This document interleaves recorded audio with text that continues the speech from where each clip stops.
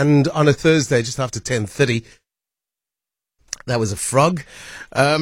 We line up everyday heroes. These are organizations and people that do just amazing work in our communities. Today, spotlight falling on, Rare Diseases Day. And Callie du Plessis, the CEO of Rare Diseases SA. Welcome, Callie. It's great to have you. Thanks so much for having me. And since Rare Diseases Day falls on the 29th, does it mean you're only doing your thing on the 29th of Feb, rather? No, so it's always celebrated on the last day of February, but we do extra special stuff on the 29th when we obviously celebrate the leap year. Okay, so in South Africa, rare diseases apparently affect as many as 4.2 million, or 1 in every 15 South Africans. How is a rare disease defined? So technically speaking, a rare disease is considered rare when it affects one person in a population size of 2,000.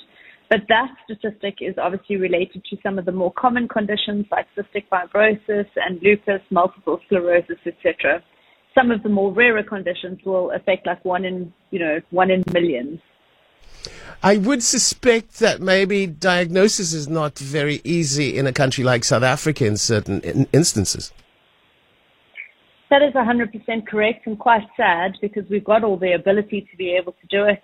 Unfortunately, what we lack is the financial input and obviously the political will to actually encourage our laboratories, etc., to do this.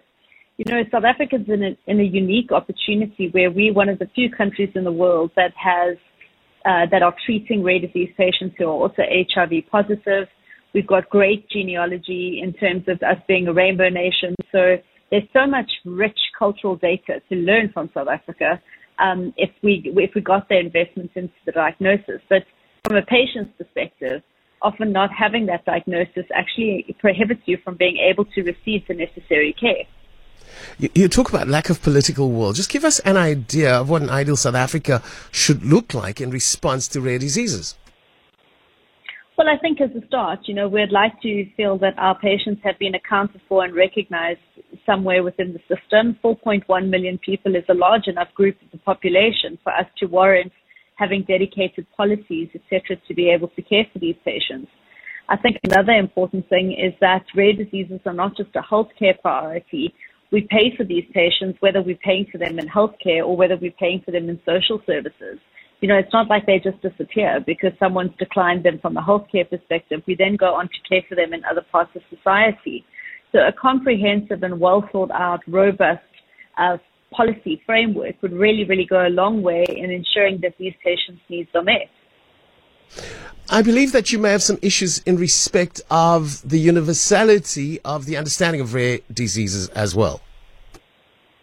Yes, I think that there's this perception that, because you won't know two people with the same rare condition, that they're so rare that you'll never find them. But realistically, 1 in 15 South Africans. So if you look at the 15 closest people to them, to you at the moment, and understand that one of those people is more than likely impacted. And if you don't know it yet, then you might still be on that journey to a diagnosis. Often in the children's space with pediatrics, those conditions are very progressive, so they're very, very obvious. But for some of the other conditions that only manifest later on in life, I mean, you wouldn't be able to pick these patients out of the lineup. It's not to say that they look different. Some of these conditions are very invisible to individuals in society. So these patients are definitely out there. It's just we're not speaking to them, we're not asking the right questions, and we're not engaging with them as we should as a society. I think that question was, are we committed to the same understanding of what constitutes a rare disease internationally? Yes, so we are. We weren't previously. I think lots of different countries had their own definitions, but we've done a lot of work and we were one of the participating countries that worked with the WHO in developing a global definition. And that definition has now been accepted as the 1 in 2,000 that I detailed earlier. Okay, so there is universal agreement on that. Now, you also, I think, suggesting that the issues are both in the private and the public sector. The private sector we consider well-resourced. The public sector we consider under-resourced. Why are we finding a problem in terms of especially diagnosis and treatment in the private sector as well? Well, so the private sector, I think many people will know, anyone who's ever had anything to do with the prescribement of a benefit with a medical scheme will know that the basis of the care is provided back on what is determined in state. So if you're not having the services in the state facility, it's not to say that you won't have them in the private sector. I think also actually the academic knowledge within the public sector is actually much better. And they have really good holistic multidisciplinary teams that you don't see in the private sector. So what we really actually need is for us to define a combined approach that is a country-orientated approach that allows patients to slot into systems regardless of what sector they're in, be it private or public. How it gets reimbursed would obviously change, meaning who foots the bill. It would either be the medical aid or the state facility, but that the facilities and the services should be streamlined to ensure that all patients receive appropriate care.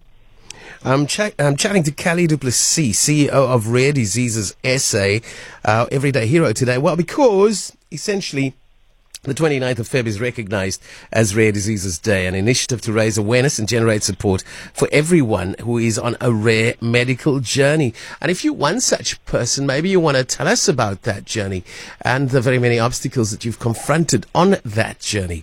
You're welcome to drop us a voice note or a text note via WhatsApp 072-567-1567. In this particular instance, however, we'd like your call on 021-446-0567. NPO Rare Diseases SA aims to provide an improved quality of life for those living with rare diseases and those impacted by it. Callie du Plessis, founder of the organization, of course, with us at this moment in time. Give us a couple of examples that we may be familiar that falls within that definition of rare disease.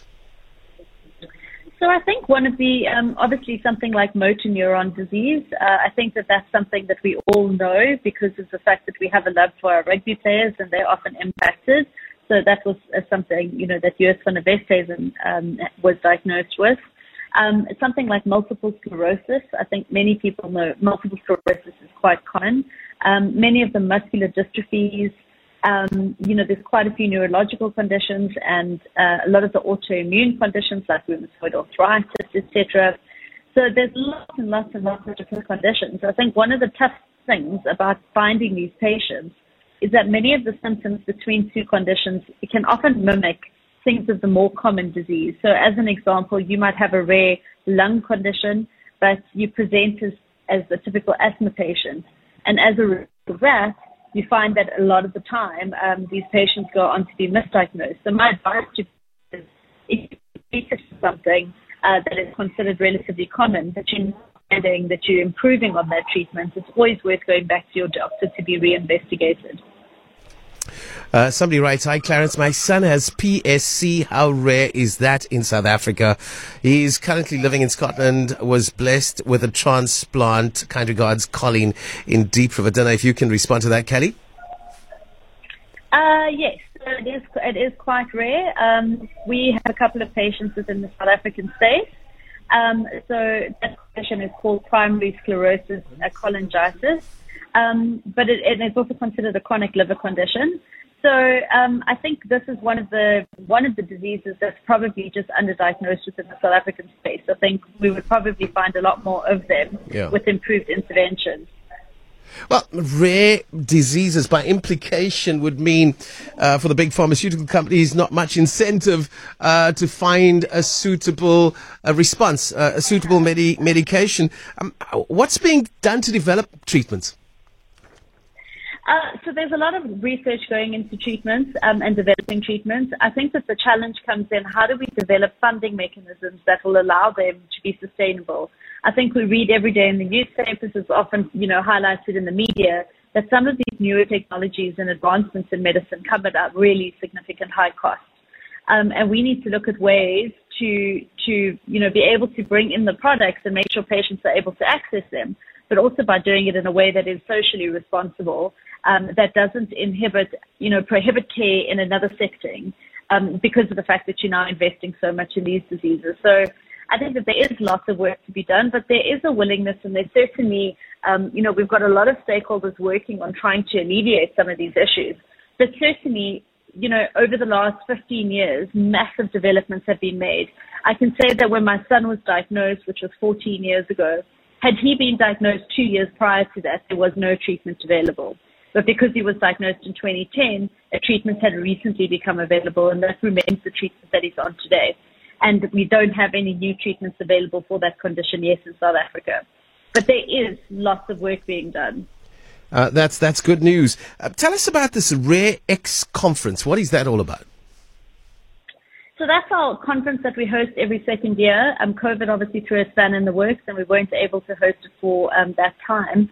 But it is essentially, it's one of the very few medical meetings in this country where we bring together government members from, a variety of different stakeholders and organs of state, as well as patients and clinicians and academics and researchers.